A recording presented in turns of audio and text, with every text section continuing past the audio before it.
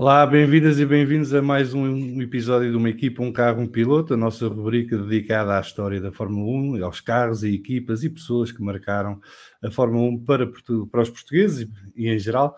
E hoje temos o privilégio de ter connosco Pedro Matos Chaves, pouco tempo depois da estreia do Pedro Matos Chaves na Fórmula 1, que fez agora 30 anos no dia 8 de março de 2021. O tempo passa a voar, é como a Fórmula 1, é rápido. E nós lançámos aqui o desafio de trazer o Pedro ao programa para falar connosco sobre essa sua experiência na Fórmula 1, mas também para falar da carreira do Pedro no mundo do desporto automóvel. Comigo tenho o Marcelo Magano e o Vasco Pinheiro, que em conjunto irão fazer aqui uma espécie de massacre ao Pedro, mas o Pedro está preparado e foi avisado.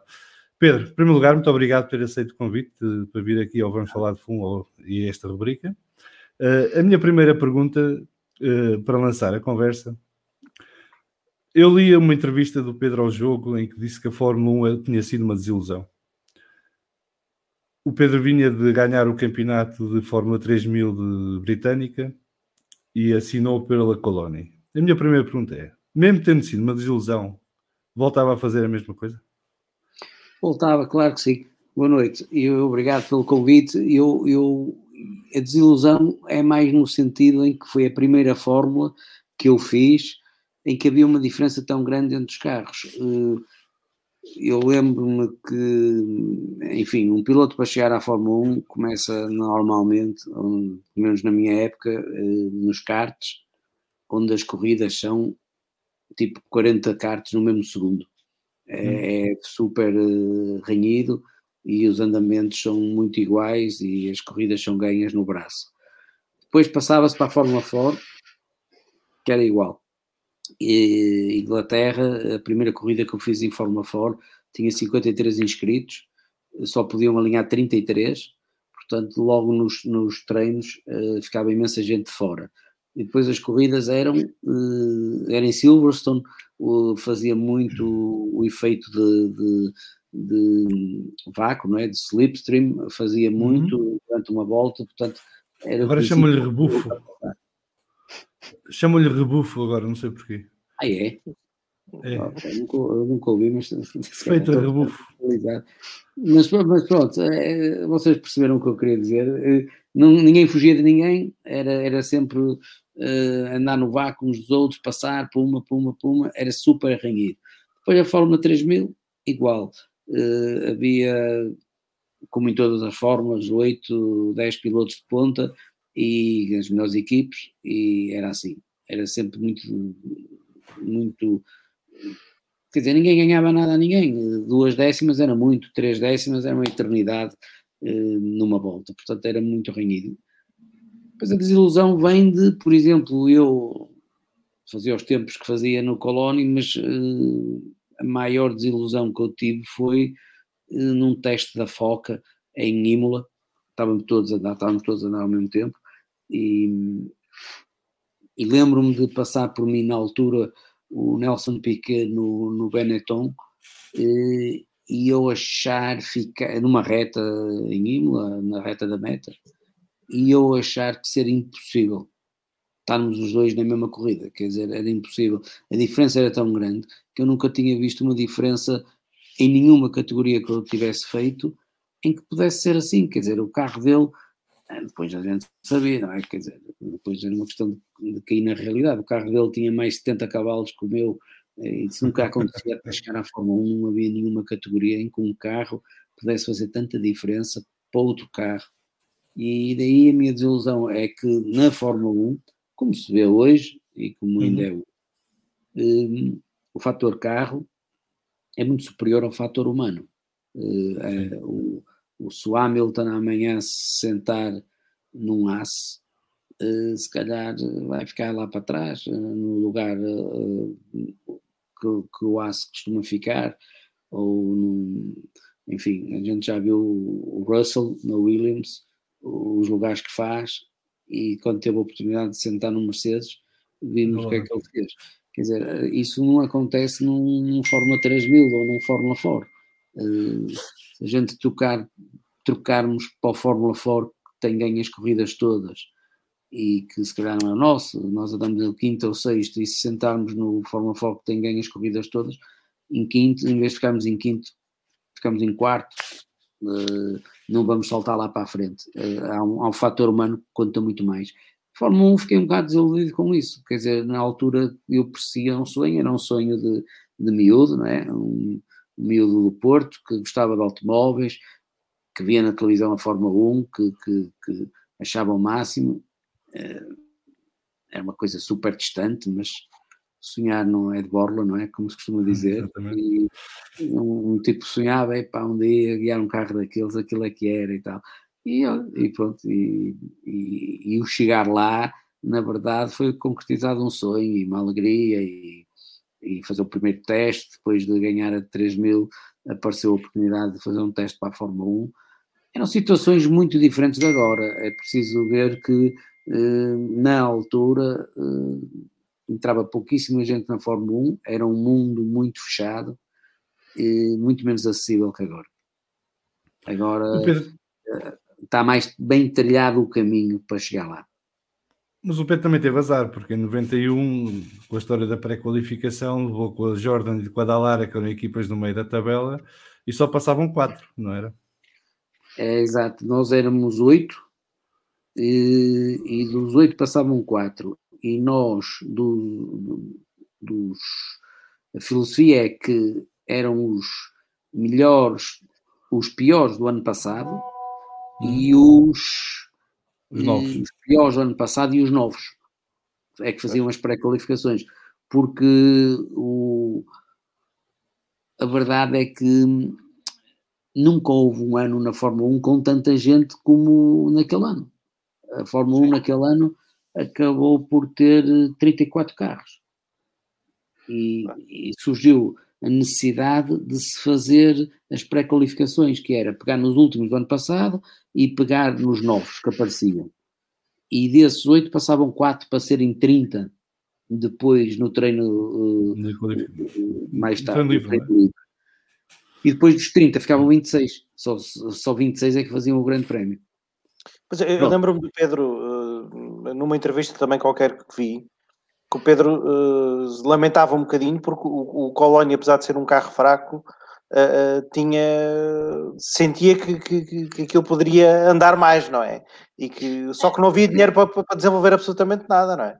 Não, a Fórmula 1 quer dizer, é um mundo de dinheiro, a gente já sabe o que se gasta por aí fora, mas no meu tempo o orçamento da McLaren eram 44 milhões de dólares e o Colónia fazíamos a época com 2 milhões de dólares, portanto não há milagres. E o Colónia não era um mau carro, o Colónia nós estávamos mal. Chegámos a falar com o Bernie Eccleston, mas ele não queria saber das pré-qualificações para nada. Mas talvez vocês não saibam, mas está nos livros, e que não me deixam mentir, nós em Monte Carlo fizemos o 22º tempo dos 34 carros, porque não era tão importante a potência, o carro não era mau, faltavam-nos cavalos, era tudo, faltavam-nos motores, mais nada. Nós em Hockenheim fazíamos 318, já eles faziam 338. Portanto, são diferenças muito grandes. Se vocês virem 20 km por hora, 10 km por hora, é a mesma coisa que vocês irem a pé e um tipo de bicicleta. Se vocês andarem numa rua de 300 metros, quando o tipo da bicicleta chegar lá ao fundo, vocês ainda veem onde é que vão a pé. E eles chegam lá muito mais depressa que vocês. A diferença era essa. Sempre que havia retas grandes e assim, nós não tínhamos cavalos. Mas estivemos muito perto de nos qualificar em Phoenix, uma pista completamente suja de manhã, em que não se conseguia pôr a tração no chão e nós íamos safando, e não nos safamos porque a culpa foi minha, que fui contra o muro. No primeiro eram 2 jogos de pneus de qualificação, que era uma coisa que havia que agora não há, que eram jogos de qualificação. E tínhamos direito a 2 jogos que duravam uma volta. E ao fim de uma volta ficavam nas telas os pneus, desaparecia a borracha toda. A Goodyear vinha ter com os pilotos, por exemplo, no Estoril, que vocês se calhar conhecem melhor, e vinham antes da qualificação e diziam: Pedro, aqui o nosso pneu está feito para os 4 km, uma aderência inacreditável, aliás tirávamos 3 segundos numa volta de qualificação, tens que decidir quando é que queres começar a volta. Se quiseres começar a volta antes da parabólica, para teres a velocidade máxima no fim da reta da meta, na volta que já está a contar. Quando passares na parabólica a seguir já quando passares na parabólica não vais ter pneu, vais ter dificuldade. Se quiseres começar a volta na reta da meta, não vais atingir a velocidade máxima que devias atingir lá em baixo, mas vais ter o pneu na última curva do circuito, na parabólica, na entrada do teu tempo, quando fores cortar o tempo. E a gente tinha que decidir, porque o pneu desfazia-se durante a volta, mas agarrava, que era uma coisa brutal. E no primeiro jogo de pneus em Phoenix, estávamos em terceiros, estávamos dentro. No segundo jogo eu bati. Se eu não tenho batido, eu acho que não nos tínhamos qualificado. Depois, uma vez no México, estava a chover e a pista começou a secar, ou seja, estava molhado a pista e parou de chover, já antes da sessão começar, mas a sessão começou com o piso, pneu chuva e piso úmido, e nós estávamos sempre bem dentro. Depois a pista começou a secar e nós caímos para quartos, para quintos, já não sei se ficamos em sextos, mas era um bocado injusta a guerra, porque eram sempre os 4 que passavam, eram sempre os mesmos, e os 4 que ficavam de fora eram sempre os mesmos. De fora ficava eu, o Larini, o Van der Poel e o Olivier Gruyard. Dentro. E vocês marcavam lugares na bancada central depois para verem corridas 4 juntos? Mas era mesmo uma seca, porque a gente achava que podia ter feito melhor e depois não havia nada senão ver os outros. Mas ficava... E era frustrante, depois uma pessoa ficava a fim de semana todo... Era muito frustrante porque o Van der Poel, eu fiz com ele Forma 3000, andei à frente dele, andei atrás dele, tinha a certeza que andava como ele. Sei lá. O Larini é uma boa referência, porque ele depois ainda conseguiu fazer uma carreira. O Hakkinen, que entrou na Fórmula 1. Nesse ano só entrou na Fórmula 1 eu e o Hakkinen. O Hakkinen foi para a Lotus. E estava falida. Só tinha dinheiro, aliás, só tinha dinheiro para um carro, que foi o Hakkinen que pagou, foi a Neste, um patrocinador finlandês, do óleo finlandês, do petróleo finlandês. Foram eles que o meteram na Fórmula 1 e pagaram-lhe a época na Lotus, e ele entrou, e o segundo carro não tinha dinheiro nenhum, que era o Julian Bailey. Sim. E mais tarde o Johnny Herbert. Por exemplo, o Colónia andava em muitos circuitos mais depressa que o segundo Lotus. Nós andávamos mais depressa com os 2 Footwork, Porsche, que era o Alboreto e o Alex Caffey. Eu posso tirar aqui a lista de pilotos desse campeonato. Porque esse campeonato teve muito bons pilotos. Por acaso foi um ano... Eu acho foi uma boa colheita. O João, podes ver aí, se calhar estou a meter água. Quem é que ganhava para... Sim, foi o Alboreto e o Caffey na Futuro. Era isso, era? Pronto. Depois era o Johansson na AGS, o Stefan Johansson, e não me lembro quem era o outro gajo. Era o Barbasa, talvez, não? Barbasa. Esses tipos em muitos circuitos ficavam atrás de Colónia. Só que eles tinham acesso direto à qualificação e nós não. Nós estávamos com 2 Dallaras e 2 Jordans, que era impossível, tanto nós como a Lamborghini, que era o Van der Poel e o Larini, como o Gruyard, que era Fundo Metal. Era impossível bater, sem eles terem problemas, não é? Era impossível bater os 2 Jordans e os 2 Dallaras, porque os 2 Jordans e os 2 Dallaras, no fim do dia, estavam nos 15 primeiros. E, fomos falar com o Eccleston e dissemos que aquilo não estava justo, que não podia ser, que não sei o quê, que não sei o que mais. E o Eccleston lá para trás não queria saber. O Eccleston é Ferrari, Williams e McLaren e tal, é televisão, não é? O dinheiro grande está no princípio da grelha, não está no fim, portanto ele não queria saber. Porque se nós tivéssemos a oportunidade de lutar com os Future, com os AGS, com o segundo Lotus, também não andava nada. Aí a gente passava às pré-qualificações. Em algumas havíamos passar, outras não, mas o jogo era nivelado. O que não era nivelado era pôr-nos com um de Cesaris ou um Gachot no Jordan, pá, que chegaram, não sei, em Monte Carlo, acho que partiram em oitavos, ou depois o Schumacher chegou e fez um terceiro tempo para a ilha, ou um quarto tempo, ou sétimo tempo para a ilha, em Spa. Quer dizer, eles estavam sempre muito bem cotados, porque andavam muito depressa, era o primeiro ano deles, mas eram carros bons e tinham bons apoios e bons motores. E diga que era o carro mais bonito da história da Fórmula 1. Ainda hoje é um carro que era o 7-Up, o 191. O Jordan depois, estas coisas são engraçadas. O Gachot foi preso, nesse ano, teve uma discussão no tráfego em Londres e teve lá uma pega com um taxista e foi preso.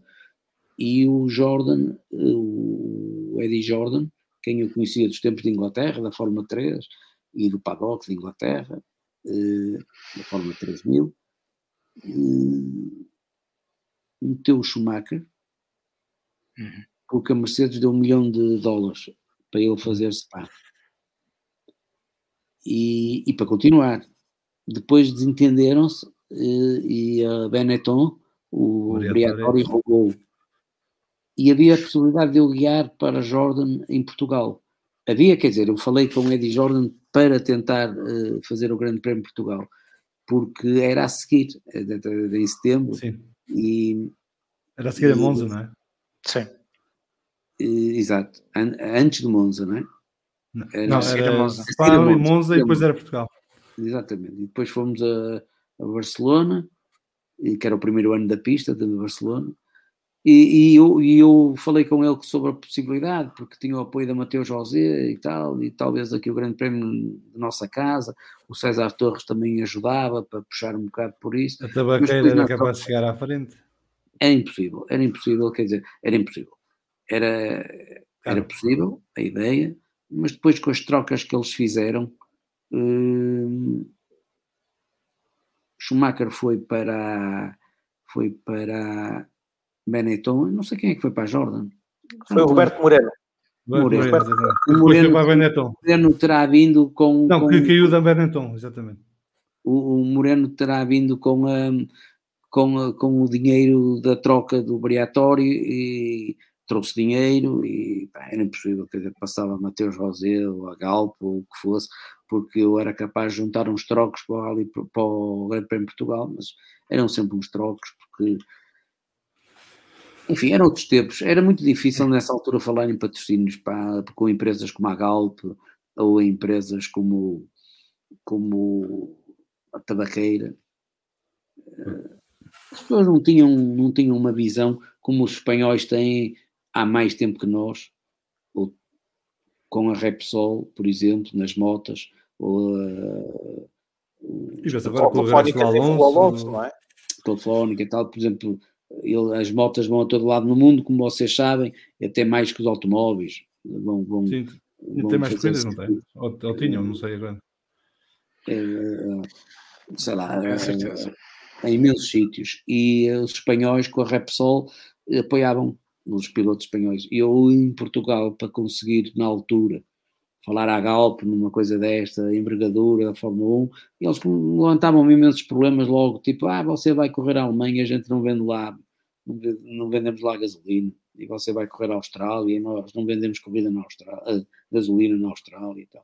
Não havia aquela imagem, não havia aquela visão de ser uma bandeira para Portugal, porque nós, o que é que nós fazemos? A Repsol também não se vende na Austrália, nem se vende na Indonésia, mas quer dizer, se nós gostamos de motas, seguimos o Campeonato do Mundo de Motas, um dia vamos visitar Espanha e vamos às bombas da Repsol, porque é uma coisa que a gente conhece das motas, não é? É um patrocínio que nos ficou associado à Espanha. Um dia visitamos Espanha e vamos a esses patrocínios, como Mateus José já era diferente, que era internacional e vendia-se no mundo todo. Mas era sempre uma certa resistência ao álcool e automóveis. Havia sempre conduzir não beba, havia sempre ali uma coisa que eles sentiam-se de certo modo limitados a investir muito. Ainda há agora, mas a Heineken já encontrou solução para isso. Promove a marca zero, mas obviamente Exatamente. ninguém lê o zero, não é? Só lemos o Heineken.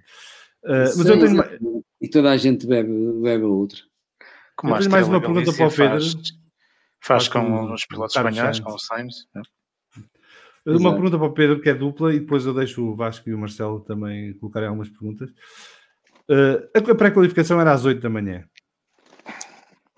Primeira pergunta. Quantos cafés é que o Pedro tomava antes da pré-qualificação? E segunda pergunta, a Colónia trazia café do bom de Itália ou não? Colónia era excelente na cozinha. Excelente massa. Italianos, não é? Bom catering. Boa gente, boa equipe, boa gente, cozinheiros, mecânicos. A equipa era muito alegre e era muito dedicada. Faltava dinheiro ali só. A paixão das corridas era enorme. Eles já vinham de trás com outros carros e, enfim, era uma paixão grande.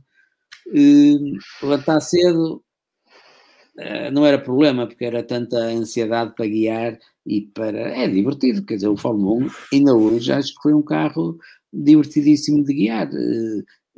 Se calhar é o carro mais fantástico que eu guiei, porque de 550 quilos para 640 cavalos, pneus de qualificação, 12.400 rotações na altura, era giro, era um tiro, o carro era um tiro. Muita downforce, naquela altura era muita downforce, as asas de trás eram as prateleiras enormes, o carro curvava muito depressa, então com os pneus de qualificação era brutal.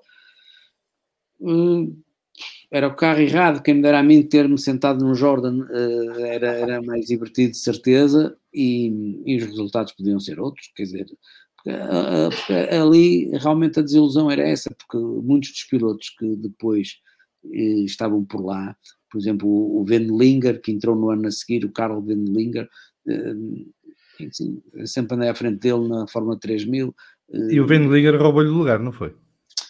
Foi, entre aspas, quer dizer, eu tinha algum apoio, mas o Wendlinger trazia os motores que o Mário Ilan era austríaco e dava os motores para a marcha, e a dificuldade é sempre a mesma. Na altura, como agora, não havia nada português na Fórmula 1. Não havia pneus, não havia carros, chassis, não havia motores, não havia técnicos, não havia nada português. Portugal era um país pequeno, ou é um país pequeno, é um mercado pequeno. Por exemplo, a Marlboro e tudo isso vendia pouco em Portugal, era sempre um mercado pouco interessante. Nós não tínhamos lobby nenhum. Por exemplo, os ingleses tinham uma facilidade bestial. Eu vivi em Inglaterra naqueles anos que fiz as categorias de promoção, e em Inglaterra está sempre a acontecer qualquer coisa. Nós íamos a Silverstone e estava a andar a McLaren, íamos a Brands Hatch, estava a andar a Williams, estava sempre a acontecer qualquer coisa, e nesses dias de testes a gente entrava nas boxes, falava com eles todos. Os pilotos ingleses tinham sempre uma vantagem muito grande, porque estavam ali. Muitas vezes os pilotos de prova não era possível para eles estar presente no teste, e os ingleses passavam a vida a visitar a fábrica e falar e tal, e quando aparecia uma oportunidade, o David Coulthard sentou-se para fazer uns testes, o Damon Hill também, porque estavam ali, enfim, é como nós vivermos no Porto e uma equipe ser em Coimbra. A gente é piloto profissional e quer tentar entrar junto da equipe. Apreciei o pormenor de ter dito Coimbra e não Lisboa. Não é? Sim, mas eu apreciei esse pormenor de dizer Coimbra e não Lisboa. É mais perto. É mais perto. Não, é isto para dizer que ia-se lá tomar um café, não é? A gente não tinha nada que fazer.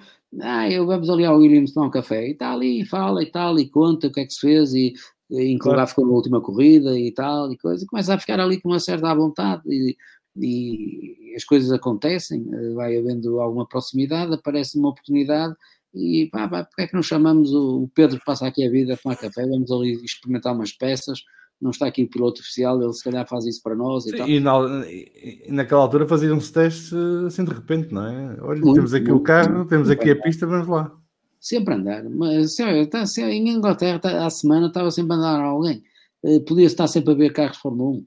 se quisesse dedicar a isso, Donington, Silverstone, estava sempre alguém a andar e aberto, não é? Quer dizer, pode-se ir às boxes, podia-se ir às boxes e falar com eles e estar ali a mexer nos carros, praticamente. Estava há outra proximidade.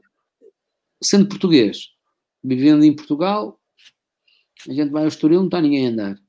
Se tiver alguém a andar, é uma equipe estrangeira e tal. Não havia isso. Depois não havia. Depois os jornalistas, olha, João Carlos Costa, falamos nele há um bocadinho, foi o primeiro grande prémio que fez, foi o mesmo que eu fiz.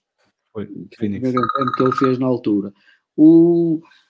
Não havia tradição portuguesa na Fórmula 1, era muito difícil. Não havia internet para falar com as pessoas, era preciso descobrir onde é que elas viviam, onde é que elas moravam, onde é que eram as equipes, era preciso um mapa, era preciso abrir um mapa, era preciso... enfim, vocês são mais novos. Dar ao dedo para marcar o número, não era? E já agora levar moedas para meter na cabine. Exatamente. Verdade. Porque saquinho da moeda. Era difícil. Pedro, de todos os circuitos onde andou, e o Pedro acabou por andar em quase todos, só não fez as últimas provas, não é? Depois não daquele Japão. Perdeu Suzuka, que deve ter gostado. Exato. Pois, exatamente.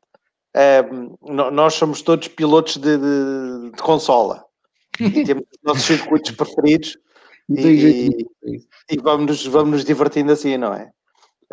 Mas qual foi o circuito que mais gostou de guiar de Fórmula 1? De Fórmula 1, de guiar de Fórmula 1.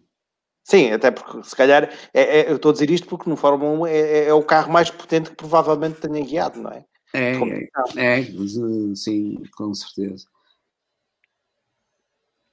Eu achava, sei lá, assim de repente há aqui algumas dúvidas, mas... Ou os dois, três... Vou dizer uma coisa, o Estoril é fantástico. O antigo Estoril. Sim. O antigo Estoril. Toda a gente adorava, não era? Os pilotos adoravam todos a pista. O circuito, a curva 1, 2 e o tanque, precisamente as que estragaram, eram as melhores curvas do circuito e era que faziam a diferença. Era extraordinário.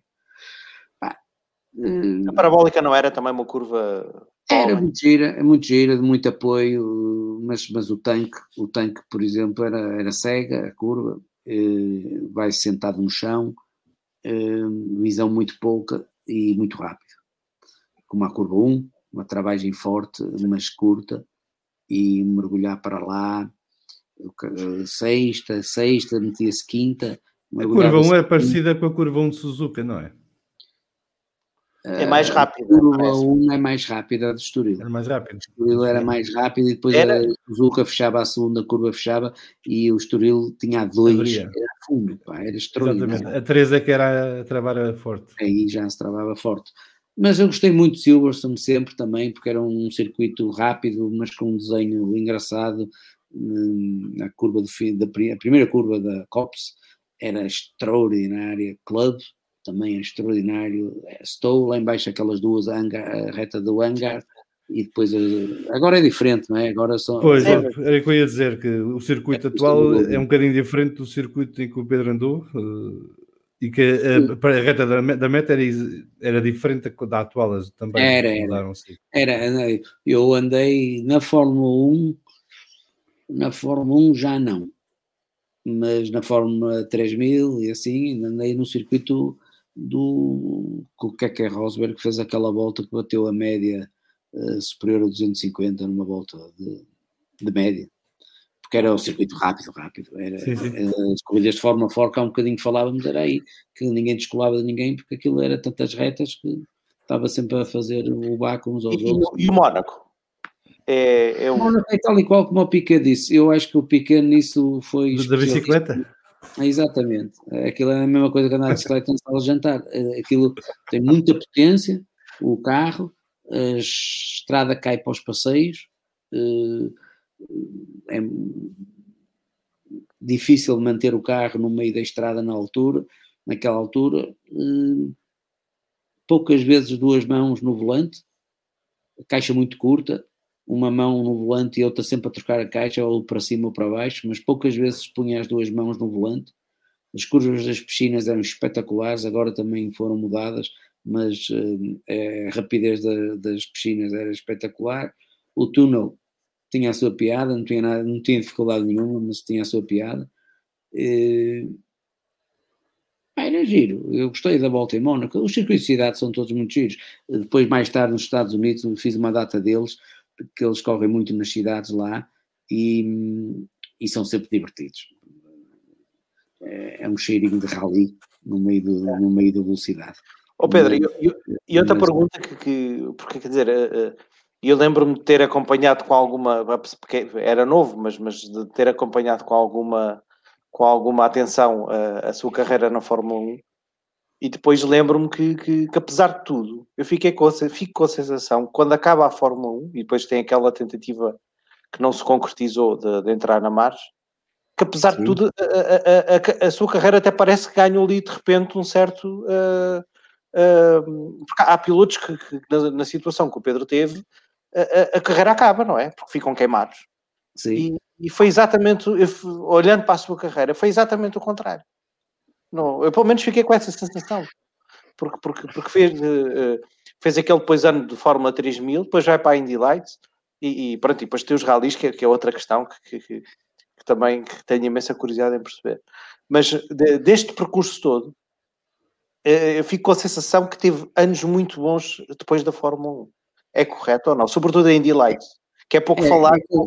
É correto, porque vai um bocadinho do meu feitio também, da minha maneira de encarar as coisas. Eu adorava chegar à Fórmula 1 e adorava guiar os fórmulas, e sempre adorei, foram os melhores carros sempre, mas duas coisas muito importantes: tirar muito prazer do que se está a fazer, na minha maneira de ver, e divertir-me com o que estou a fazer. Divertir-me pessoalmente, tentava ter os meus recordes pessoais, fazer sempre melhor e guiar carros bons, que é o que a gente gosta. E eu, quando cheguei à Fórmula 1, a primeira coisa foi o impacto bestial, vinha da Fórmula 3000, fiz um teste, adorei aquilo. A potência é uma coisa que fica ao fim de 3 ou 4 voltas, a gente já quer que aquilo ande mais. Os travões não, os travões foram extraordinários, quer dizer, foi um choque. O que o carro travava não tinha nada a ver com Fórmula 3000, não tinha nada a ver com nada. Os carros travavam, como agora travam também, mas quer dizer, um carro de 550 kg, travões de carbono,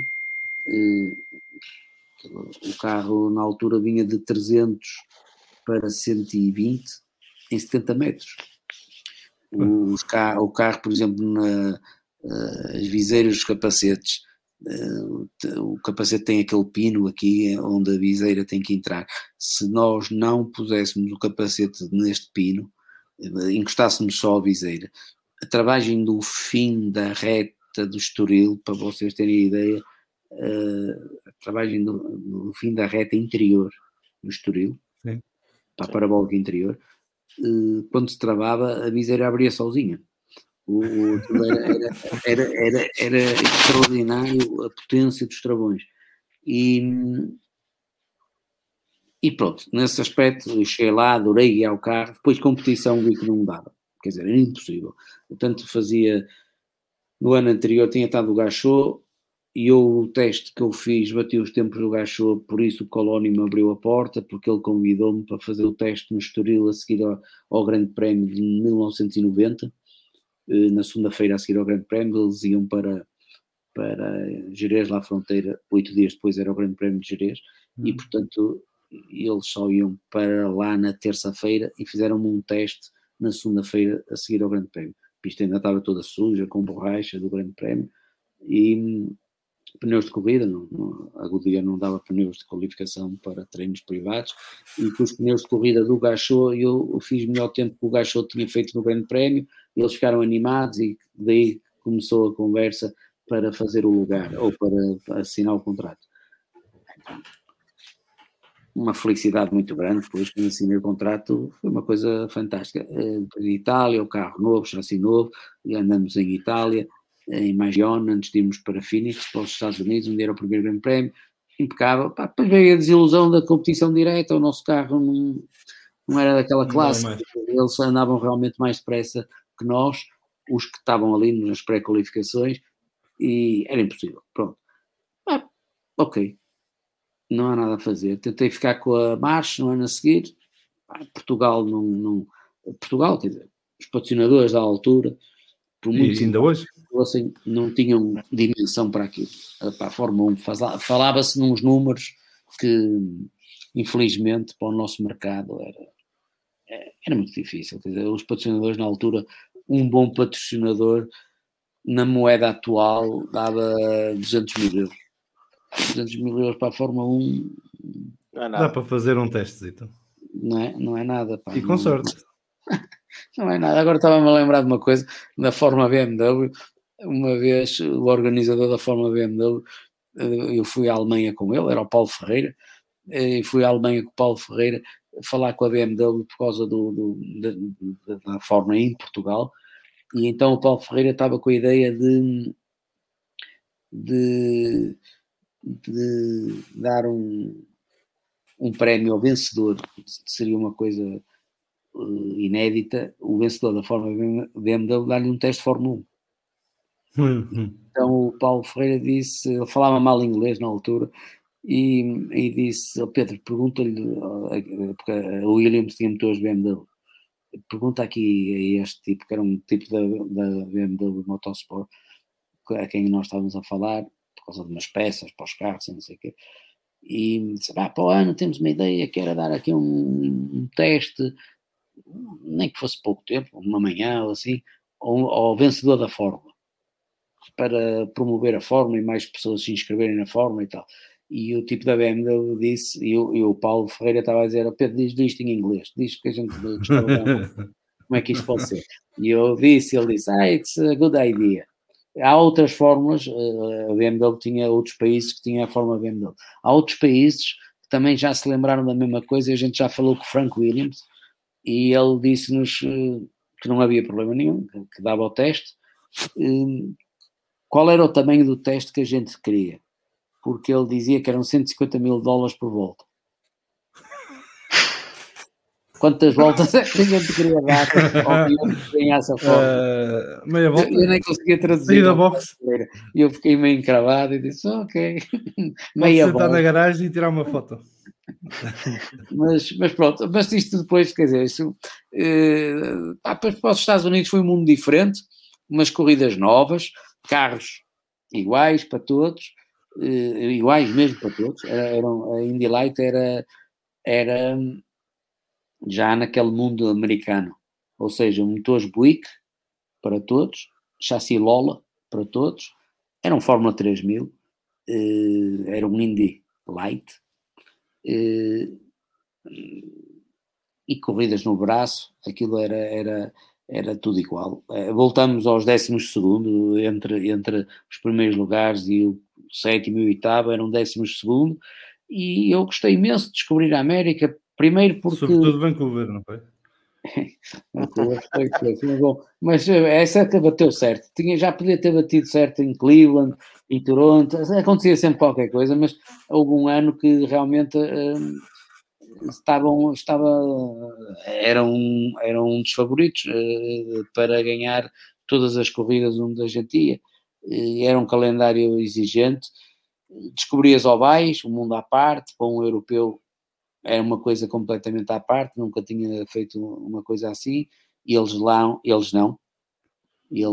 correm nos karts já ovais, no campeonato de karts eles já fazem ovais, depois na Fórmula 4 ou na Fórmula V, que eles lá têm muito, já ovais, na USAC 2000, que também é outra forma, enfim, os degraus todos até a Fórmula Atlantic, também sempre ovais, portanto eles quando chegam à Indy Light ou aos IndyCar dão 10-0 aos europeus em termos de ovais, que é um mundo à parte, mas uma boa onda, a América é uma boa onda das pessoas mais descontraídas, mais friendly do que na Europa. A Europa é muito fechada, o paddock é muito, as pessoas falam um pouco umas com as outras, um adversário é um inimigo e tal, lá não, muito mais encaram aquilo tudo muito mais, é um mundo do espetáculo, é um circo, anda de cidade por cidade a dar um espetáculo, todos vivem do circo, têm que ser todos, têm que ter todos o seu papel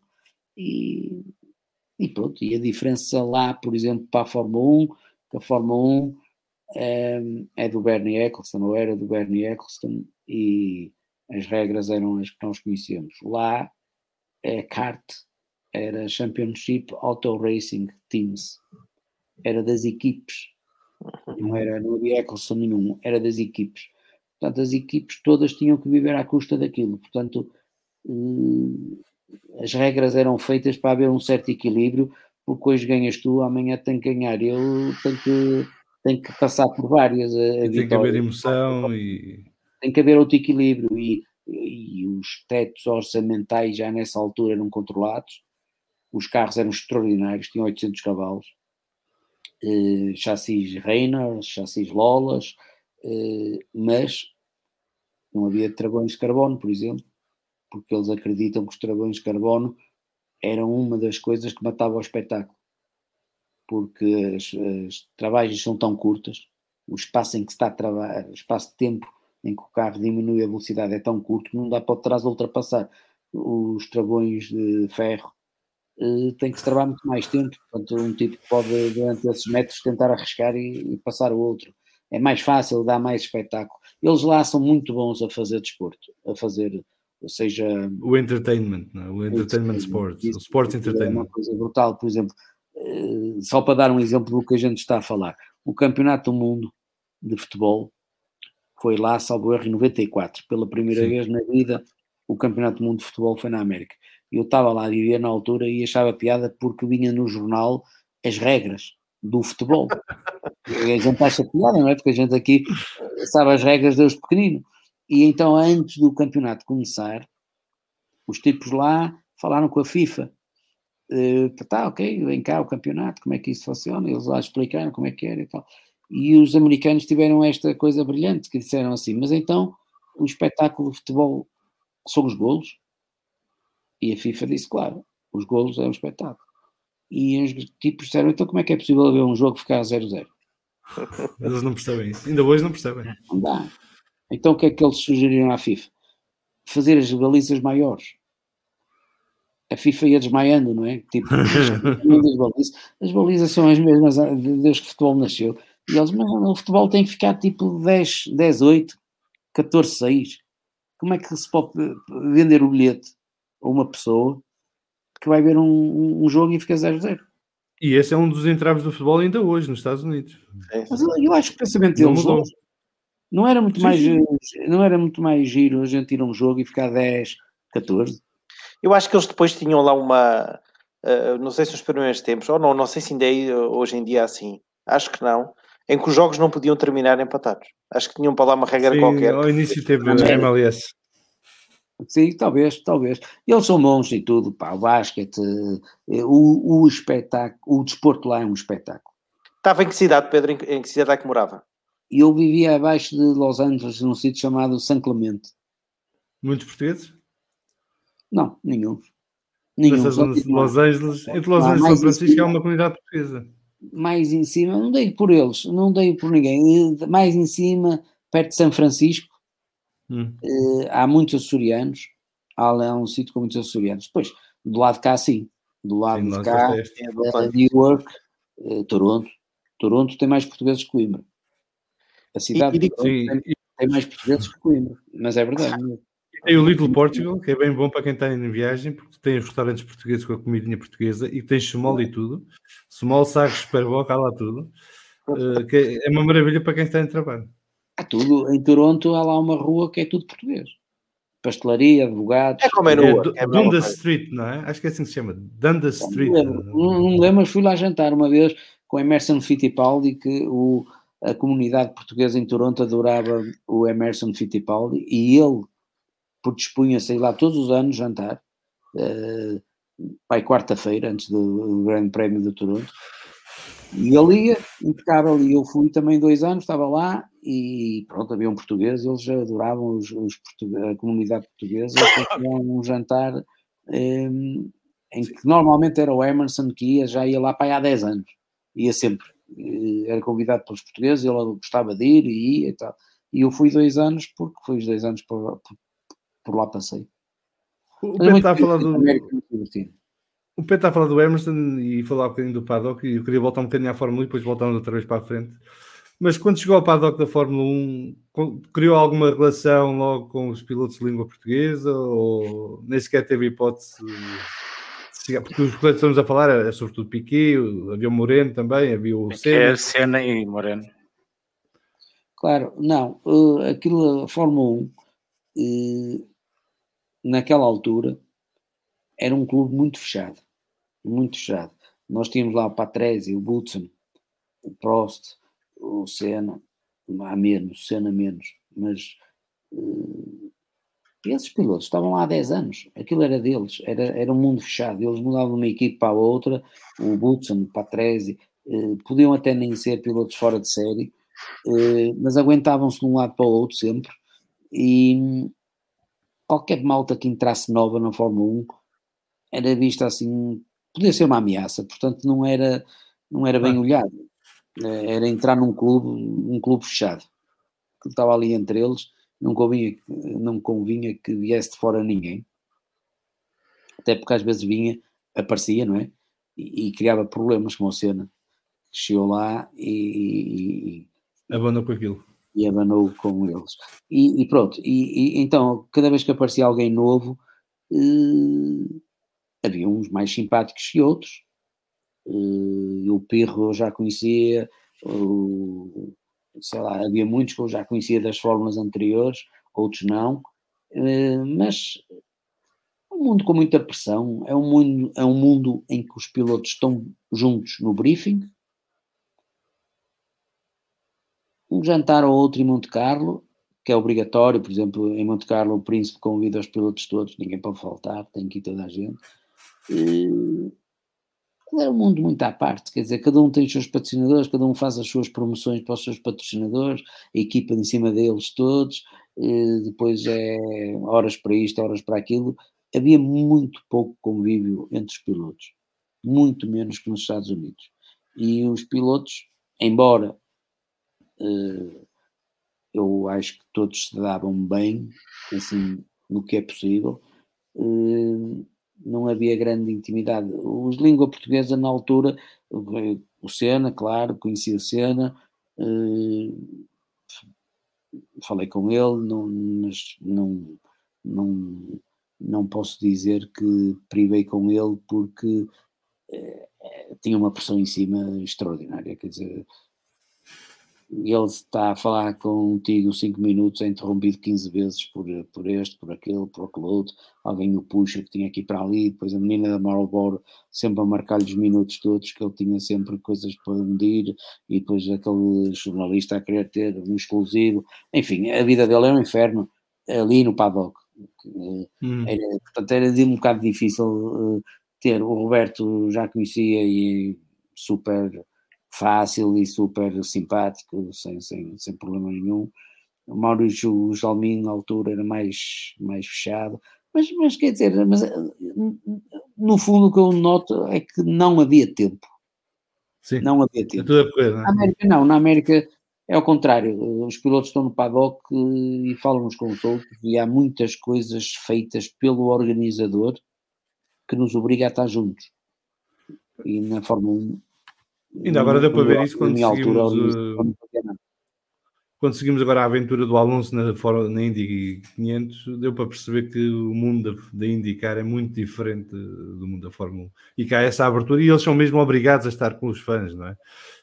Sim, não só a estar juntos, mas a estar com os adeptos o máximo possível e haver esse engagement, que está-me a faltar a palavra em português, mas isso é defeito meu. Compromisso. Sim, o compromisso de estar com os adeptos, de criar uma relação com os adeptos e de dar aos adeptos um momento especial, não é? Não sei se vocês sabem, mas quando chove nos Estados Unidos, nas ovais não há provas. Sim. Então se fica para o primeiro dia útil em que não chova, pode ser segunda, terça, quarta, tem que se ficar lá. A corrida tem que se fazer. E quando está a chover, por exemplo, chove no sábado, não há qualificações. Depois no domingo já está seco, eles metem a qualificação de manhã e corre-se à tarde. Por exemplo, no sábado está a chover, não há provas, a pista está fechada. ninguém vai para os hotéis. Ninguém. Fica tudo. toda a gente no circuito, todos os pilotos, com uma mesinha, a dar autógrafos, a falar com os fãs. Mas a gente via lá, pá, não sei se vocês têm ideia da dimensão da fama do Mario Andretti. Sim, Sim. O Mario Ainda Andretti hoje? nos Estados Unidos é uma coisa... É uma lenda. O Mario Andretti chegava à pista às 10 da manhã porque havia treinos às 11, estava a chover, não saía da pista antes das 6 da tarde. Mas não saía, era obrigatório ficar em contacto com os fãs, porque os fãs tinham comprado o bilhete, não havia espetáculo, pá, tinham o direito pelo menos de estar ali a tirar fotografias e falar com eles. E, pá, é impossível na América a gente, qualquer um de nós 4, dizer ao Mario Andretti, so what's happening? E o gajo não responder, não parar e não falar um minuto contigo. É impensável. O Paul Tracy fazia muito à Europa, sempre com pressa. Saía da motorhome e tinha que ir a correr para o carro, e saía do carro e tinha que ir a correr para a motorhome. Houve um fã de Penske, da Marlboro, na altura, Penske, que escreveu ao Roger Penske a dizer que o Tracy parece que estava sempre com pressa. A partir dali, pá, o Tracy estava sempre no paddock a falar com toda a gente. Tinha tempo para toda a gente. Andava de bicicleta, correr de um lado para o outro, andava a pé, do caminhão para o Fórmula, do Fórmula para o caminhão, parava a falar com as pessoas, de um dia para o outro. Pedro, deixa-me só fazer uma última pergunta de Fórmula 1, e foi porque o Pedro falou no briefing, e teve em pelo menos 13 briefings, não foi? Foi os 13 grandes prémios que teve. Assistiu a algum episódio caricato que possa contar agora? Foi-me logo à cabeça um brilhante, que é uma rivalidade total entre o Prost e o Senna, mas de um se sentar à frente e outro atrás, 4 filas de intervalo e pá, uma guerra, como a gente sabe, aquele mecânico, agora escapa-me o nome, o Joe Ramírez. O Senna sempre que parava só perguntava pelo Prost. O Senna podia estar em quinto, queria saber em que lugar ficava o Prost. O Senna estava em primeiro, queria saber em que lugar estava o Prost. Era o Prost, quer dizer, se o Senna estivesse em quarto e se o Mansell estivesse em primeiro, não fazia mal nenhum. É o Prost. O Prost era uma obsessão. E notava-se nos briefings, aquilo havia ali. Mas uma história engraçada que me vem à cabeça de um briefing, quem dava o briefing era o Balestre. Não sei se vocês se lembram. Sim, o Jean-Marie. Parecia então, mais o padrinho da máfia que o presidente da FIA. Era espetacular. Ele falava lá o seu briefing e tal. Então, queria meter uma regra que era acidentes... o piloto fazia um acidente, agora eles chamam evitável, não é? Agora chamam os acidentes que podia ter sido evitado e tal. Então o Balestre achava um acidente assim, uma coisa estúpida, tirava 1 ponto ou 2 pontos. Depois um gajo batia outra vez e tal, mais depois quase pontos e tal. E tem que ser assim, que vocês não podem andar nas partidas a ter aqueles acidentes todos, têm que ter cuidado e têm que se guiar com cabeça e tal, porque senão eu começo a tirar. Então, mas pontos do campeonato mesmo? Pontos do campeonato. Então já estava o Piquet com o braço no ar, queria falar. E o Balestre já a transpirar, porque já conhecia que o gajo não ia já dar qualquer coisa. Então o Piquet lá se levanta e diz, então, a ver se eu percebi bem. Isto estávamos em 90, não é? Se eu percebi bem, let's say I wake up one morning and I'm really, really, really crazy that morning. I have a big stupid accident. Can I lose my world championship of 83? E tudo isso, o Aleste, Nelson, sit down. Era sempre uma coisa, mas o Piquet sempre se lembrava de coisas extraordinárias. Mas, enfim, era tudo malta que queria andar depressa e andavam depressa, não há dúvida. Todos eles andavam depressa, mas a mesma Fórmula 1 dos dias de hoje. a McLaren muito à frente, depois veio o Williams, com os motores Renault, durante anos e anos muito à frente, toda a gente que sentava num Williams Renault era campeão do mundo. Há um fosso muito grande da tecnologia. Agora assistimos ao domínio da Mercedes, já assistimos ao da Red Bull. É assim. Uma pergunta de Fórmula 1. Vamos lá. Sim, eu tenho uma. Sobre o Murray Walker, como perdemos o Murray Walker recentemente, algum episódio caricato que possa contar com ele? Não, eu vi-o muito mais nas fórmulas inferiores, na Fórmula 3000, até na Fórmula 4, no festival da Fórmula 4, que era uma corrida também daquelas que vale a pena ir ver, vocês gostam de corridas. Não sei se está igual. Se calhar agora apareceram muitas formas, mas o Fórmula 4 Festival era uma prova, começava segunda-feira, deita fora, até domingo. Eram 200 e tal tipos, e era um campeonato do mundo de Fórmula 4. Era um campeonato do mundo em Brands Hatch, no circuito pequeno, que era extraordinário, porque a gente senta-se na bancada e vê a volta toda, e muitas vezes o speaker era ele, com aquela tradição dele, de dizer asneiras, a gente acha que ele é um tipo, e era um tipo impecável e conhecedor e tal, mas metia cada gafe extraordinário. Acontece a qualquer pessoa. Agora chamam-lhe os Murrayisms. Exato. O gajo estava tanto tempo a falar que alguma coisa havia de ser mal também, que ele falava imenso, mas era uma pessoa muito afável, era uma pessoa de vir ter comigo, por exemplo, e vir falar sobre a Mateus Rosé. Se arranjar uma caixinha. Mas com um fair play, uma pessoa simpática, curiosa e curiosa no sentido de dizer, está aqui um português a fazer, não temos aqui portugueses, como é que tu vieste para aqui? Porque não havia tradição, eu fui para a Inglaterra, não havia pilotos portugueses, não havia tradição, por exemplo, eu, o Pedro Leite Faria, o António Simões, muitas corridas dávamos 10-0 aos brasileiros, mas brasileiros que vocês conhecem, o Gil Ferran, por exemplo, sei lá, tanto o Nico Palhares, ou o José Córdoba, ou outros brasileiros, e dávamos 10-0, quer dizer, ganhávamos no braço, andávamos mais depressa que eles.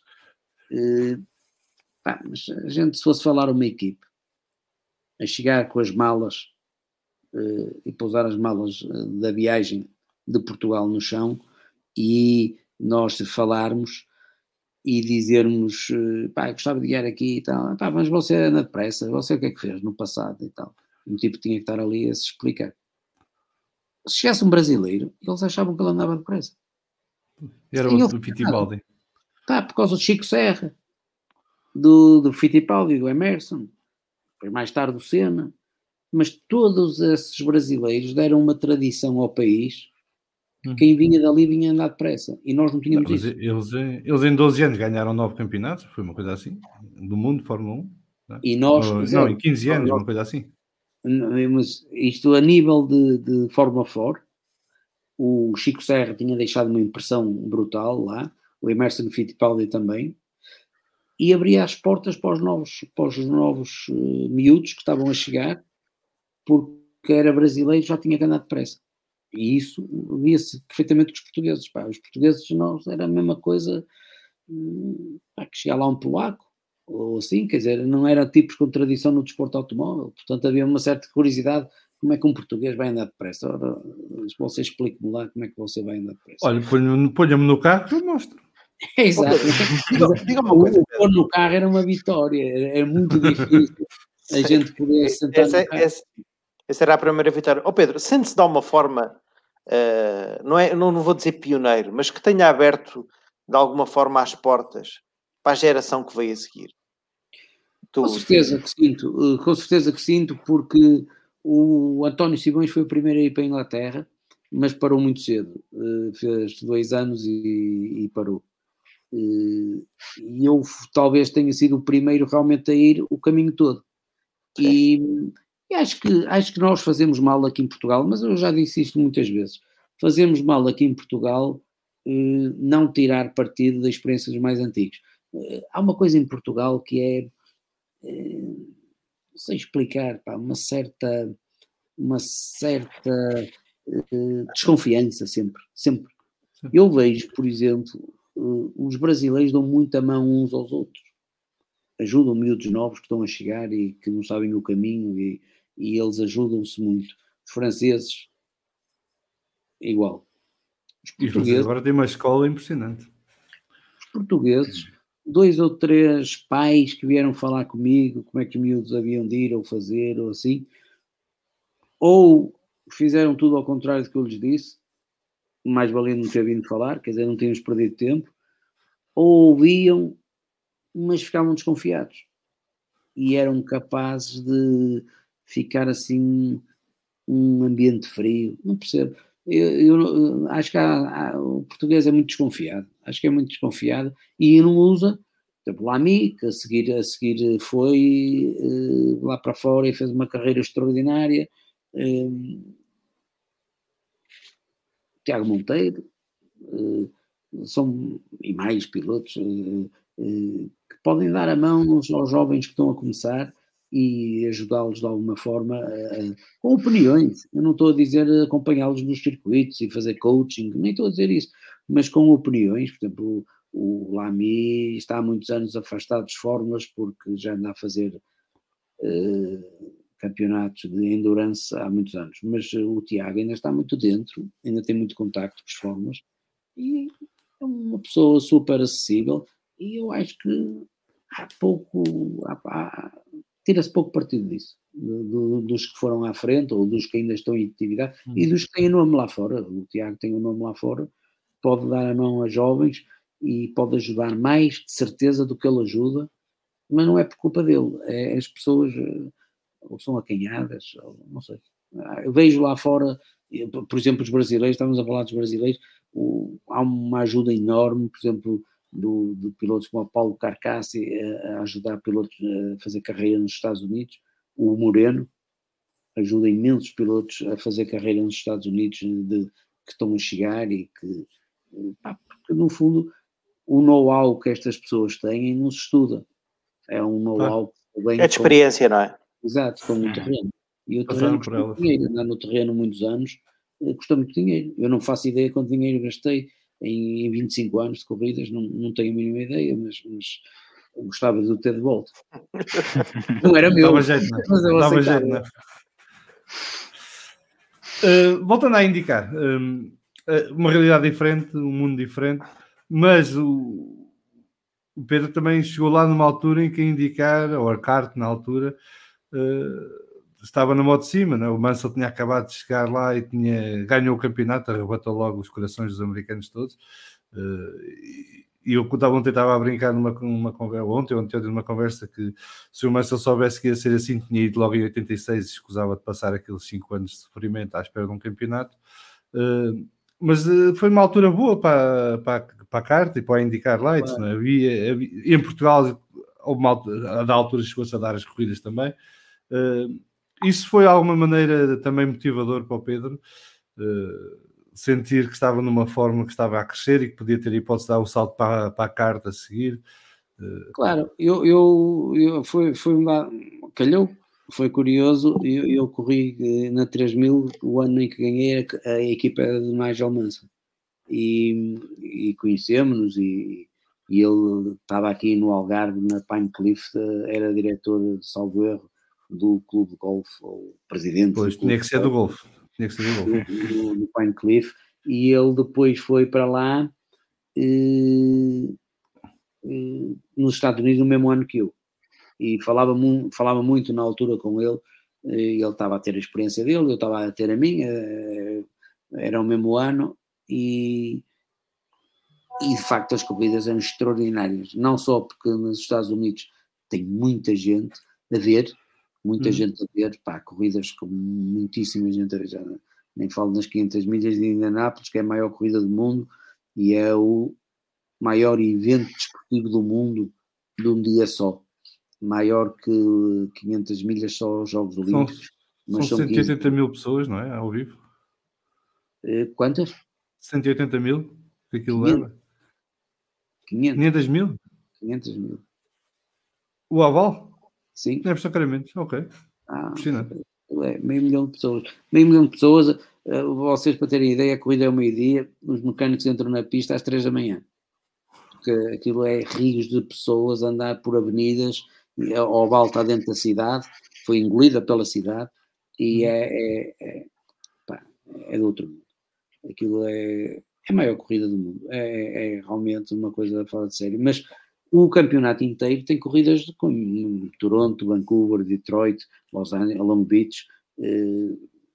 São corridas com milhares de espectadores e é um espetáculo muito giro. E o que é que aconteceu? O Senna morreu em 94 e os brasileiros deixaram de ir para a Fórmula 1. Começaram a vir todos para a América, porque para eles correr na América do Norte é muito melhor que correr na Europa. A América do Sul, a América do Norte é tudo América. Estão muito mais perto. Mesmo a zona horária. Como? Mesmo a zona horária também. Exato, mas é mesmo isso. Ajuda muito. Porque eles estavam imensos pilotos brasileiros. O que é que aconteceu? Os Indy Light, os 3 primeiros de Indy Light, aliás, era essa a filosofia deles e obrigavam um bocadinho a que isso acontecesse, que era o feed dos IndyCar. Os Indy Light alimentavam os IndyCar. E então os 3 primeiros passavam para os IndyCar profissionais, quer dizer, as equipes é que os iam buscar. E eu, quando lá cheguei, era isso. Tinha entrado o Paul Tracy para os dos Indy Light para os IndyCar, tinha entrado o Adrián Fernandes, depois tinha entrado o Brian Herta. Sim. Os 3 primeiros entravam, aliás, o Adrián Fernandes é um que eu conhecia de Inglaterra, da Fórmula 4, e na Indy Light não ganhou o campeonato, andava nos lugares da frente, e pronto, e conseguiram entrar nos IndyCar, que era normal, e era assim que funcionava, e eram pagos, iam lá buscá-los, as equipes. O que aconteceu? As equipes de IndyCar, quando morreu o Senna, começaram a receber imensos pilotos brasileiros pagantes. Maurício Gugelmin foi para lá, o Raul Boesel, sei lá, uma data deles que começaram a ir para lá, uma altura que eram pai 8, e traziam imenso dinheiro do Brasil em patrocínios, que normalmente iriam-lhes abrir portas na Fórmula 1, e o que aconteceu? As equipes de IndyCar começaram a achar extraordinário, que afinal havia quem pagasse e eles não lhes tinham que pagar. Os Indy Light deixaram de servir como alimentar os IndyCar. E a malta dos Indy Light começou a não conseguir lugares nos IndyCar porque começaram a aparecer imensa gente, sobretudo brasileiros, com muito dinheiro. Vocês não sei se lembram daquele patrocínio Hollywood, do cigarro, do Maurício. Levavam para lá rios, ninguém começaram a aparecer com 10 milhões de dólares e as equipes não estavam nada habituadas a ter isso. O procurar com 10 milhões de dólares casavam, não tinha nada de carro. E eles era uma tarefa deles procurar dinheiro para fazer a época e começaram a achar extraordinário que havia pilotos que traziam e mudou um bocado o paradigma de entrar dos Indy Light para lá e para nós era impossível, quer dizer, para nós concorrer, se aqui na Europa já era difícil arranjar dinheiro, lá para lá era impossível porque não havia portugueses lá, tipo empresas com interesses na América suficientemente grandes. Há aquele senhor dos supermercados na costa leste, português, que tem uma cadeia de supermercados gigante. É? Podia falar com ele. Já na altura. Não descobri. Mas havia também o problema de fuso horário, que as corridas era cá de noite, quando eu estava lá a correr. Era difícil para um português conseguir. Não nos indicar, porque mudou a situação. De outra modo, podia ter batido certo. Se fosse uma prova de mérito, não é? Se tivesse continuado a ser um percurso de mérito. Se fosse assim, mas a vida é o que é e a gente. As coisas são assim. Às vezes o que parece uma tristeza, eu vim-me embora, estive lá 3 anos e vim fazer super turismos para a Espanha com o Theo Martin, num BMW, Campeonato Espanhol, achei que era uma chatice, porque eu gostava era de Ford,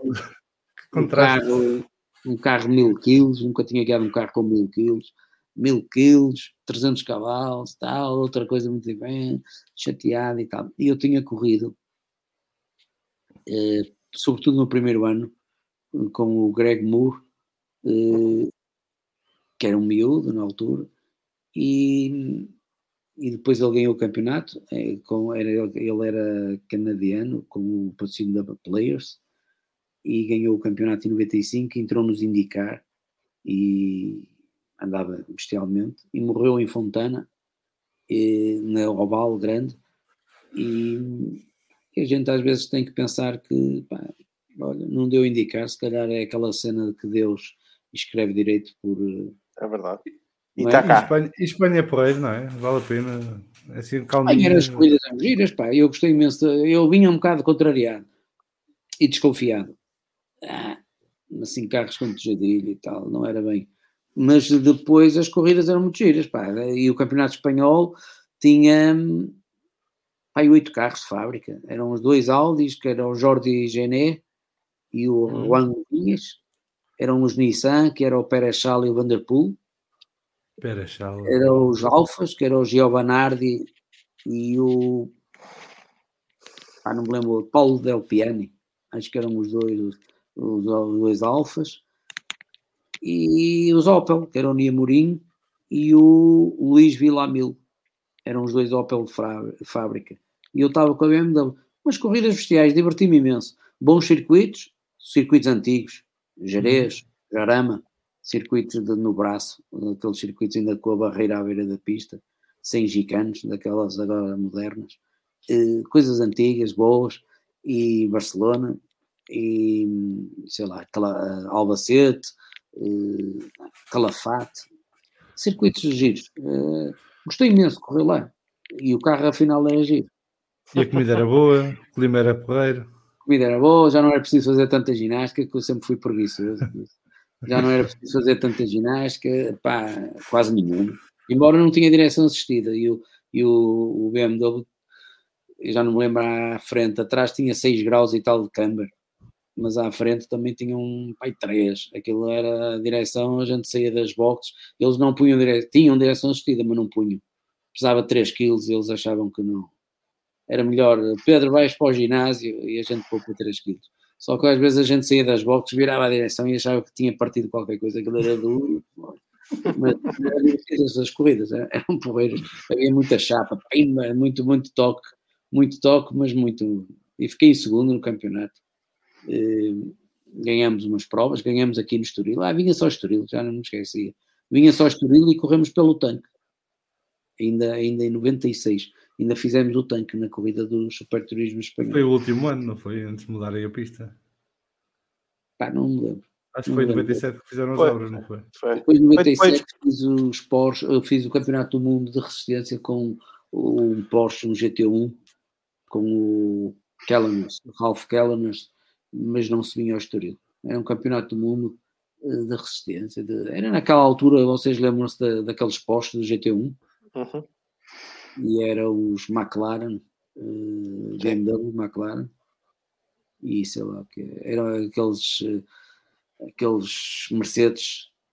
Sim, o CLK, não é? Exatamente. E o Nannini, voltou o Nannini, que tinha ficado sem o braço, no e depois voltou a guiar e tal. Eram esses carros, e depois, 98, entrei nos rallies, mundo à parte.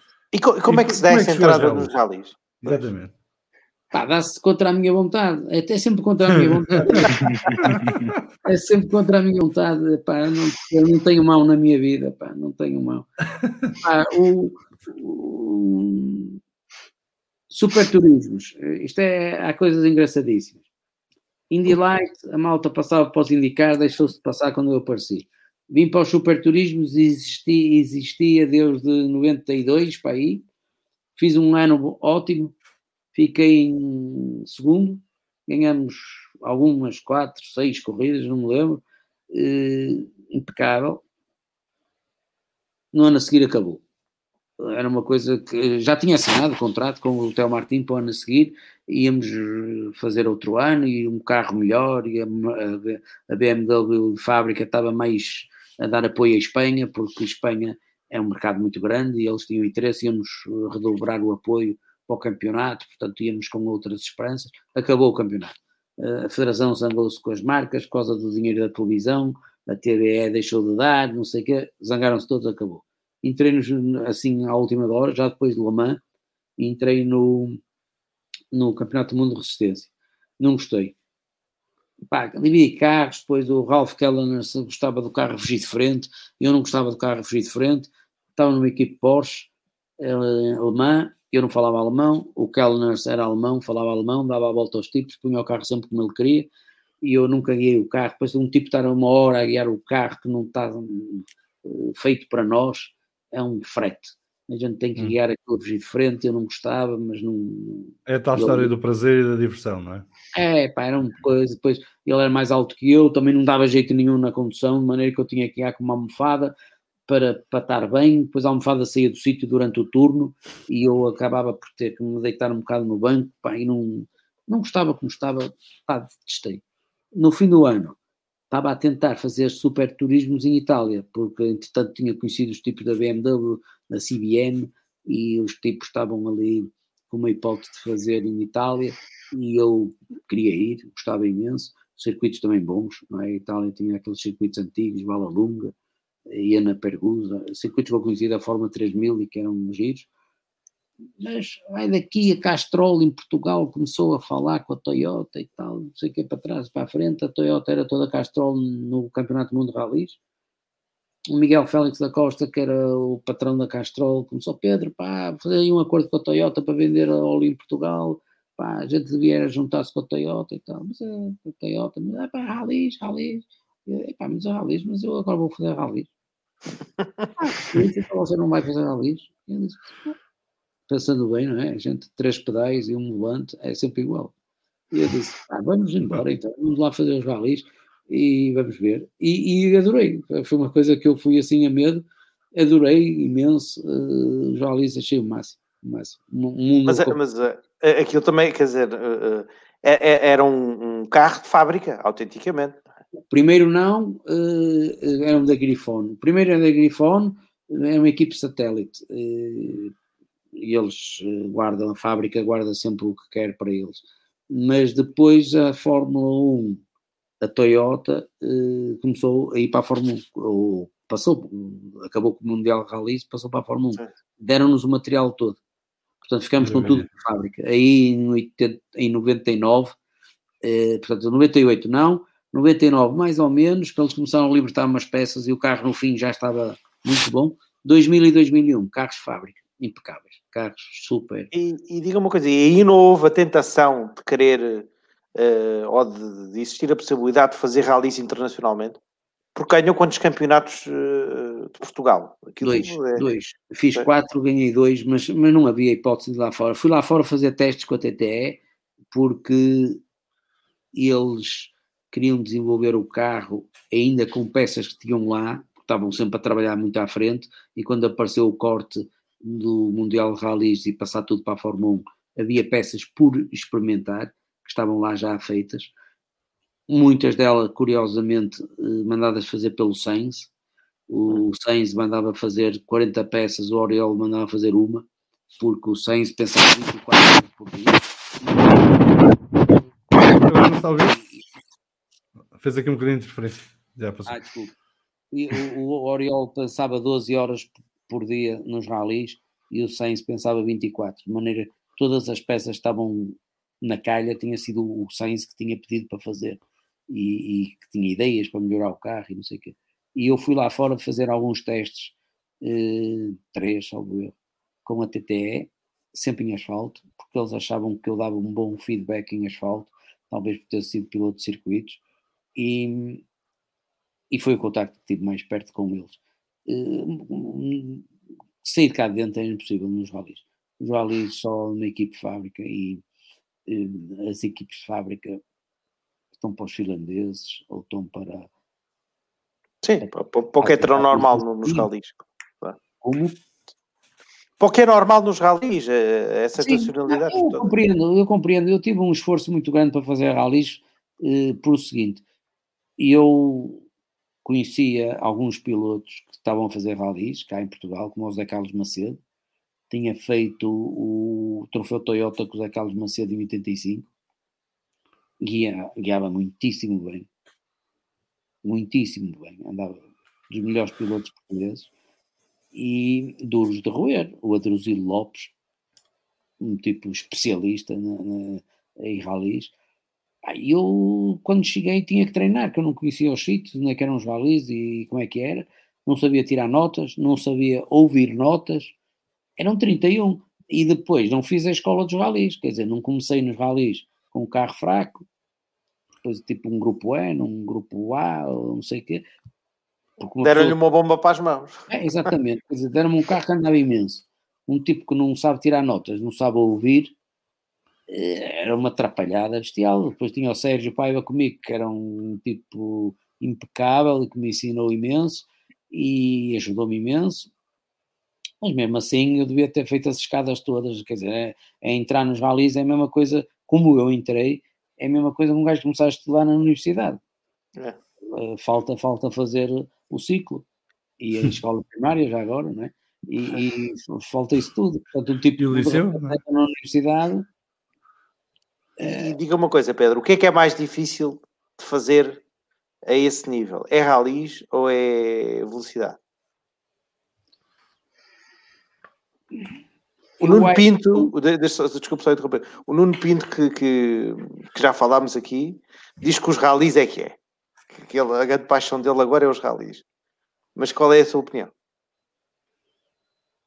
Eu acho que são coisas diferentes. No limite, são as duas muito difíceis. Tirar 2 décimas num carro em que se está a andar numa pista a 60 voltas e ir ter que se ir buscar 2 décimos, é preciso cavar um nível de perfeição impensável. A precisão, as mãos no volante, o guiar... A concentração?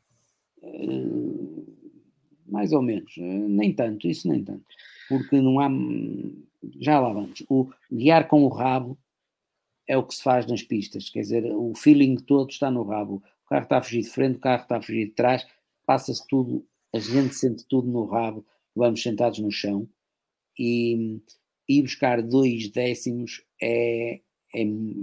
e vai-se, não é, muitas vezes, é um apuro de técnica, de perfeição, de purismo. Uma exceção. Não há nos ralis. Há nos ralis outra coisa que não há nas pistas e que é igualmente necessário cultivar e desenvolver, que é repartir a concentração entre o que é que está a acontecer no carro, o que é que está a acontecer, o que é que ele me está a dizer, o navegador, e o que é que eu estou a fazer em termos de condução. Portanto, é preciso estar a conduzir, estar a sentir o que se passa no carro, estar a ouvir o que o gajo nos está a dizer, o tipo que está ao lado. Nas pistas a gente só divide entre guiar e o que está a passar. No circuito, na pista, no ralis, a concentração e a sincronização entre o navegador e o piloto é extraordinária. Um troço bem feito, do princípio ao fim, 18 km, 20 km, o que for, numa serra, terra ou asfalto, tanto faz. Subir lá em cima, descer a outra encosta, ouvir a tempo, e ele falar a tempo, de entrar bem na curva, travar no sítio certo, entrar na curva, parar a próxima, saber o que vem a seguir, é um nível de concentração fora de série. No fim disso tudo, ainda nós chegamos ao fim do troço e dizer, o carro está muito duro atrás, está-me a saltar muito. Porque tem que ter atenção ao que está a passar no carro, como é que estamos a guiar a caixa, terceira, segunda, quarta, não interessa. E o que é que ele diz? Direita para a esquerda, mais gancho, trava, salto, 200 metros, esquerda a fundo. Isso tudo tem que ser tudo ouvido a tempo, mas tem que ser ouvido. Eu estava a referir. E um piloto não tem isto. Um piloto de pista capacete. Agora falam imenso com os rádios e tal, e fala-se muito, mas o piloto de pista era muito sozinho, concentração total, silêncio absoluto, e o que é que está a passar no carro e o que é que está a passar com a minha condução. E estamos fora do mundo.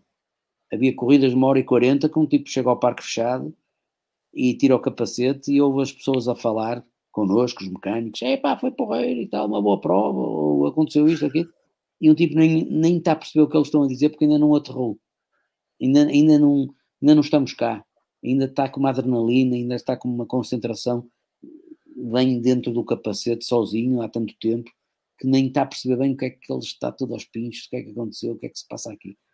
Os rallies também é outro tipo, o improviso, não há nas pistas. Não há nas pistas, nós saímos, a pista teve a chover. Um tipo sai da box, dá uma volta, vamos falar no Estoril.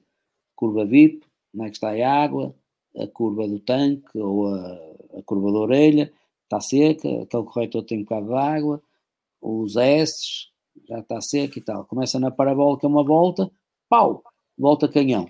Não há surpresas. A gente já viu que está ali a água, está. Um troço de 18 km que tenha estado a chover. É sempre diferente. Se o gajo começar a ver onde é que está a água, onde é que está, chega lá ao fundo e leva 15 segundos. Porque o outro gajo não teve a ver nada. Aquilo é sempre a resolver. É andar ou seja, e resolver. Anda-se mais no limite. Improviso. Anda-se mais no limite na velocidade nos circuitos do que nos rallies. Nos rallies tem que se dar ali uma margem para o improviso muito maior, não é? Agora que também é margem. Pois é aí é a diferença entre o low web e o... Aí é que é o problema. É que e outro que não ganha tanto, não é? Margem zero, não era? O Latvala, margem zero, Pinheiros 500. E depois há um Ogier que tem margem de 2%, Pinheiros zero. É preciso... Depois é muito... São as duas disciplinas apaixonantes. Os rallies têm uma coisa mais divertida, é que é muito diferente sempre. Mesmo uma segunda passagem no mesmo troço é diferente da primeira, porque o público pôs terra na pista para se divertir, porque estão-se as germas e está tudo sujo, e a malta chega lá a uma curva de asfalto seco, slicks, com o carro a agarrar imenso, e de repente estamos a andar em cima da gravilha. E tem que se resolver, não é? Tem que se deixar uma margem e tem que se atacar forte e resolver. Os rallies são apaixonantes e desenvolves outras qualidades na condução que não desenvolvias nos circuitos. Eu quando cheguei aos rallies nunca tinha puxado um travão de mão. Não é? Um Fórmula não tem um travão de mão. Um BMW dos superturismos não tem travão de mão. O que os gajos dos rallies fazem de travão de mão é do outro mundo. Só que eu quando cheguei lá nunca tinha feito, quer dizer, não é? São coisas que se tem que desenvolver. E então guiar em terra é uma coisa do outro mundo. Só o barulho, só a brutalidade com que os carros batem em mau piso. Para um piloto de circuito... Até dói. Até dói. Até a gente costumava dizer que piloto de circuito é piloto alcatifa. Um gajo não está habituado a andar ali com a lama, nevoeiro, guiar com nevoeiro é uma chatice, uma chatice. À noite é outra coisa que puxa muito por nós, guiar à noite, cada vez menos, porque agora a segurança manda em tudo, e os patrocínios e as fotografias e as filmagens, não há nada disso à noite, está-se a evitar a noite, o que é uma pena. A noite faz toda a diferença nos rallies. A noite abre segundos entre pilotos. Segundos largos. A única vez que fui ver o Rally Portugal ao vivo foi a Arganil, e aquilo era às 6 da manhã ou às 7 da manhã, era assim uma coisa, ainda estava escuro. Eu era miúdo. A parte que eu mais gostei foi a parte dos comes e bebes, porque eu às 4 da manhã estava a comer bifanas. O que para um miúdo de 12 anos era uma novidade. Mas quando começaram a ver os carros, aquilo, o primeiro ainda se viu bem, mas a partir daí era só pó. Então só se via faróis a passar, não se via mais nada. Mas a emoção estava lá toda na mesma, não é? Porque... E depois tentar identificar onde é que estava o carro do português e onde é que estava o carro do... Eu queria ver o Biasion, por exemplo, que eu era grande fã do Mickey Biasion. Tentar perceber qual era o carro que vinha aí, se era ou se não era, era toda uma emoção em cima. É muito giro, esses troços à noite, ao amanhecer, ou de noite, dentro de um carro de competição, um bom navegador, um bom piloto, o jogo de equipe, aquela sincronização toda das notas e da condução e das condições, é muito giro. Como é muito giro andar em Le Mans, por exemplo, de noite também. É muito giro andar em Le Mans de noite, é muito giro o amanhecer em Le Mans, da pista e de guiar nesses turnos. Eu fui a Le Mans num Force Aline, que era extraordinário, as labaredas que carro dava à noite, era giríssimo, e são imagens que ficam. Porque são diferentes do que nós estamos habituados. Só lhe faltou fazer um Dakar. Não vou fazer. Não vou fazer, não tenho pena de fazer. Acho que é uma aventura. Não acho que seja uma prova de andar depressa. De velocidade pura, nem um rally de andar pelas notas a tirar o sumo todo, nem um passeio, quer dizer. Hoje em dia está muito profissionalizado e sei perceber que eles andam muito depressa e arriscam imenso, e o risco da prova é muito alto. Não sei se não é o género da minha prova, não gosto. Ter 400 km em linha, com curvas e com dificuldades e obstáculos. E dunas e buracos. E difícil de ganhar, não digo que não. Mas não digo que não, tenho a certeza que é difícil de ganhar, e os tipos que ganham são uns heróis. Então os das motos, nem falamos nisso. Mas não é prova que me apaixona. Qual é que o apaixona e que ainda gostaria de tentar fazer, nem que fosse por carolice? Nada. Eu agora gosto de ir. Nem uma voltinha no Jordan? Não, olha, convidaram-me para ir andar no Colónia há 3 anos atrás, porque houve um tipo holandês que comprou o Colónia, e havia um grande prémio daqueles clássicos em Zandvoort, da Fórmula 1 clássicos e não sei o quê. E então havia ali uma hora, de meio-dia a 1, que era... são carros anteriores, uns anos, já não sei que anos, mas são carros mais antigos. E depois havia ali, entre meio-dia e 1, podiam andar uns Fórmula 1 mais atuais. E esse homem que comprou o Colónia convidou o Maminho e o Roberto Moreno para guiar os carros que nós tínhamos guiado na Fórmula 1. Eu fui, e o meu carro, o meu banco, impecável, direitinho, Mateus José, Galp, a decoração do carro, e adorei guiar o carro à velocidade que eu conseguia guiar. Achei que devia ser completamente maluco para guiar aquilo depressa, porque o carro anda imenso, assustei-me, que aquilo... Preparação física zero, não consigo, é impossível. Seguia-me o pescoço. À segunda volta não conseguia segurar o pescoço. O pescoço caía-me para ali, a curva era para ali, eu nem via bem isto. Uma vergonha. Eu na reta da meta, por exemplo, aquilo era... eu puxei quarta e eu já ia tão depressa, e quando mudei, o carro faz 12.500, eu mudei para aí às 10.000. Eu pensei que já um barulho do caraças, pensei que já ia no limite. Quando olhei, tinha feito bem 10.000, ainda podia ter ficado mais. Depois a gente muda de quarta para quinta, caem para aí 300 rotações, fica igual. E tipo, valha-nos Deus, torna a mudar para sexta, aquilo, um tiro. Eu achei que aquilo já não era para mim. Parei, agradeci, vim-me embora. No dia a seguir, doía-me imenso o pescoço, pensei, nunca me fui meter. Mas achei aquilo o máximo. Mas tem que ser um atleta para guiar aqueles carros. É impossível.